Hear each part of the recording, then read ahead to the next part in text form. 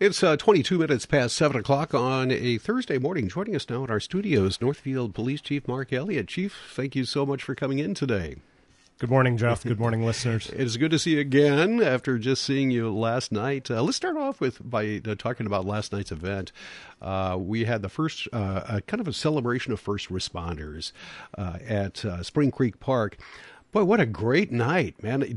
I got there at about 5:30 or so, and it's like, where do I park, man?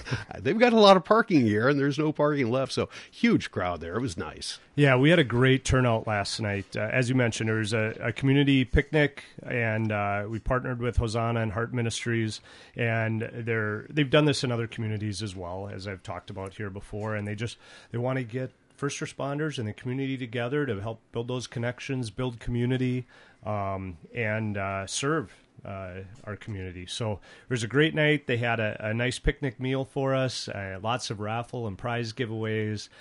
We had our other first responder partners from the area that were there and helping out. So what a great night. Police, fire, EMS, State Patrol, and the sheriff's officers there, as well as Northfield officers, and hospital was there, visit with people, and it was a great night. And I also got to meet, unexpectedly, the Commissioner of Public Safety in Minnesota. Bob Jacobson is his name. He's newly appointed this year. But I would guess you have a history with him of some sort. Yeah, I've known the commissioner for quite a while. He's a former police chief, New Brighton police chief. He's done some other work, interim work after his retirement from that. But, it was really a good opportunity. Bob and I stay in touch, and he, through some discussions and just a conversation, I said, why don't you come down to our community celebration? Come see rural Minnesota and how our community and first responders, police departments interact and get together and have a good night. And I think it was good. I think it was good for him to see that. And, he deals with so many things on the state level and high level public safety things that getting back to the neighbors knowing neighbors and everybody getting together was a good thing. He certainly enjoyed it. He brought his wife with, and they commented that they had a great time in our community. And folks, by the way, I can tell you, wonderful people, real good people. I only talked to him for just a few minutes, but you could tell that he is a person that cares. Yes, definitely. Yeah, absolutely. Tonight, we've got more celebrations tonight. It's downtown Northfield. We got Third Thursday, and I would imagine you'll have... Do the officers like that patrol, that beat on this Third Thursday to get around with a lot of people? I know you talk with a lot of people. Yeah, it is. And I was there last time. I'll be down there again tonight. And it's a good opportunity to, again, visit with neighbors and some new folks coming and checking out our town. And it's the first year for the event, but from the public safety perspective, we don't think it could be going better. Everybody is down there and being neighborly and as we would expect in Northfield and enjoying themselves, and a good opportunity for the businesses to get some additional customers with the shops, with the businesses downtown. And hopefully people come out. We're going to have a nice night. No threat of weather like we had last night. We were keeping a pretty close eye on that, but should be a nice night to be outside. I think it looked like 75 and partly sunny. So. Yeah, it's going to be just about as perfect as you could ask for. So good night for that. I want to talk to you about a couple other things. Number one is recently we had some changes in the stoplights. We have the yellow flashing. Thank you, whoever's responsible for that. We're finally kind of catching up with things, but I really like what they've done. But a lot of people haven't quite got the hang of that yet. It took a first couple of days were almost kind of scary, but there's still some things you have to keep in mind. Yeah, there certainly is. And this was part of a project that the city had approached MnDOT with for the first part of the override for emergency vehicles or emergency vehicle preemption, so that our first responders can get to the scene of those emergencies faster. It gives them priority on the direction they're traveling, so the light will turn green for them when they have that emergency emitter flashing, and allow them to get to the scene quicker. So that's one. Now, when folks really won't notice too much with that, other than that it'll change the cycle of the lights as those emergency vehicles approach. But the other change that came along with this, and this was a project with MnDOT, and they wanted to upgrade the lights since they were doing that. At the same time, for the flashing yellow. And I know it's something some in our community have asked for a long time. There's costs associated with it. It fit in with the grant in this project, so they did that. But what it allows is those left turn lights to have a flashing yellow signal, which means yield. Flashing yellow means yield. So it allows, instead of waiting on the red to make that left turn, if it's flashing yellow, folks can go ahead and make that when it's safe to do so. They have to yield the right of way to traffic that's coming straight there. And that's where we've had a couple accidents of folks that, were maybe confused or weren't paying attention close enough. So we really want folks to pay attention. It means yellow. The cars going straight have the right of way. Making that left turn on a flashing yellow means that they have to yield. Once again, Northfield Police Chief Mark Elliott is with us now. Boy, there's a number of things I still want to talk to you about, so let's move on. What is officer hiring and pay? The City Council recently took some steps to improve the steps within the police pay structure. And I know hiring is one thing, and retention is kind of another thing that's involved with this, and hopefully this will address some of that. Yeah, this really goes back years to where we took some action on the City Council side of it here just a week ago. But post-pandemic and post-George Floyd era in policing has really reduced the supply of police officers. And the whole economics, from Economics 101, supply and demand, when you have a low supply, the equilibrium price moves up that graph a little bit. So we made some adjustments to make sure that we're competitive with other cities and where we're at. I know private sector has seen this in a lot of areas where wages have gone up because they need workers, and we're no different. We need workers to do our work as well. So we had some adjustments there, and we are hiring right now.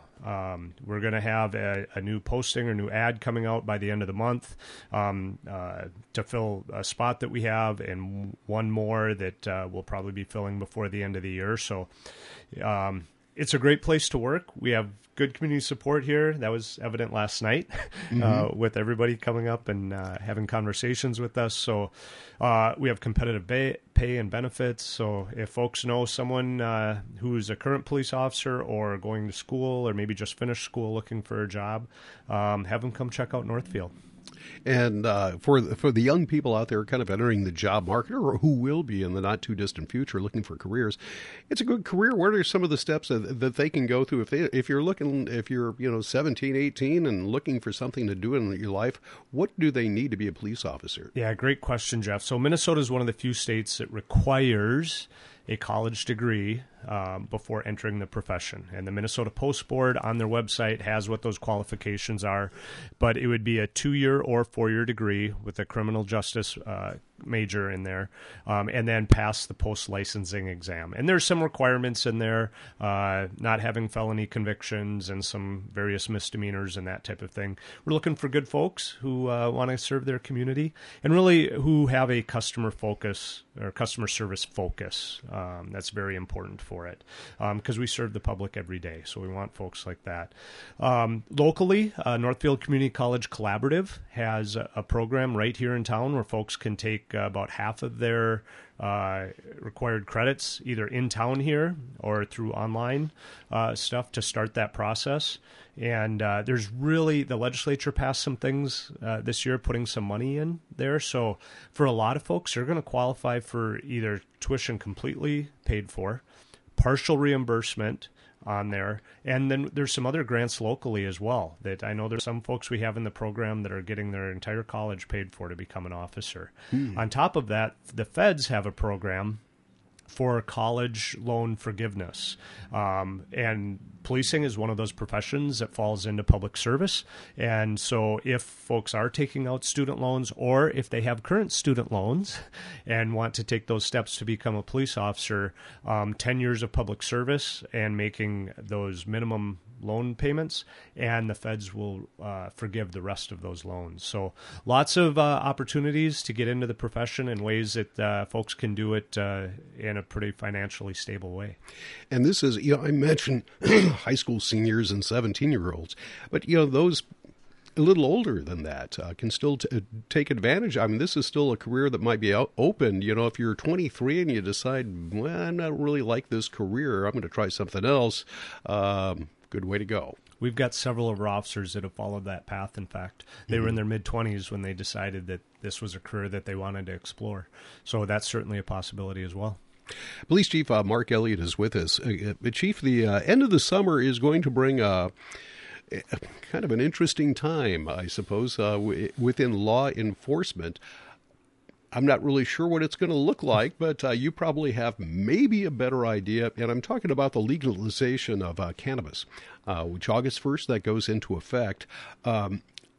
Has there been, up until now, the legislature approved it earlier this year. Now they're going to start, it will be actually legal. In that time, I'm guessing there's been information passed around within the law enforcement community. You've had time to disseminate what the legislature passed. Yeah, lots of changes. As you know, lots of work got done, lots of bills passed this year. And so we're working on less than 60 days right now that we're trying to get everything in place and figure everything out from those legislative changes. But yeah, adult use cannabis, age 21 or older, will be allowed to possess marijuana or cannabis as of August 1st. There's still no sale in the state until the Office of Cannabis Management gets up and running. So there won't be any businesses that are selling in the state until that happens, which will probably be January of 2025 is what we've heard by the time that new part of government gets up and running. But for use and possession, just a few things for folks to know. It's age 21 or older to possess or transport up to 2 ounces of cannabis flower, up to 8 grams of concentrate, which would be like your vape type cartridge or that type of thing, and then 800 milligrams of edible product. So similar to our lower potency or hemp THC edibles that are currently legal. So those type of things. So those are kind of the restrictions on it for personal use and what people could have with them. At their private residence, an adult 21 or older could also possess up to 2 pounds of cannabis flower. And in the meantime, since you can't buy it, the way that could happen is you could have someone grow up to 8 cannabis plants with no more than 4 of them being matured at one time at a single residence. Now, if they are going to grow, they must be grown in an enclosed locked space that is not open to public view. So like a fenced area, or I know some people have talked about internal grows, that type of things, or inside ones. And then just a couple other things on use that folks should be aware of is smoking cannabis is prohibited anywhere commercial tobacco is prohibited. So Minnesota Clean Indoor Air Act applies, that type of thing. So any place that prohibits smoking, they can't smoke cannabis as well. Smoking or vaping adult cannabis is prohibited in multifamily housing buildings. So like apartment buildings, that would be hotels, things like that. Anything where there's multiple families in the same physical structure, it's prohibited. And then cannabis use in a motor vehicle is prohibited on any public roadway. So folks can't use in their car, anything like that. And then transporting in a vehicle is similar to the open bottle laws for alcohol. So it needs to be in the trunk or in a non-accessible area such as the rear hatch. So I know there's been questions from some folks on those. Recently, the city council also passed an ordinance banning cannabis use in public. So public parks, on the sidewalk, things really kind of the same as alcohol. Anywhere you wouldn't be allowed to use alcohol, you can't use cannabis as well. And then it bans use on private property without the owner's consent or a state license. So like in a private business or at a employer type of thing, unless it's specifically authorized, folks can't use. So they need permission.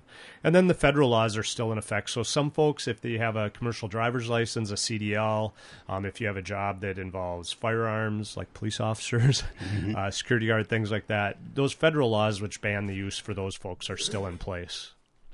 I have some questions regarding the transportation. You mentioned a couple of forms of cannabis that are now legal: cannabis flower, vaping. Not available in the states, but a lot of states there are. Some of the neighboring states you can go there and pick up, let's say if you want to go pick up something, some vape things for you or a friend or something.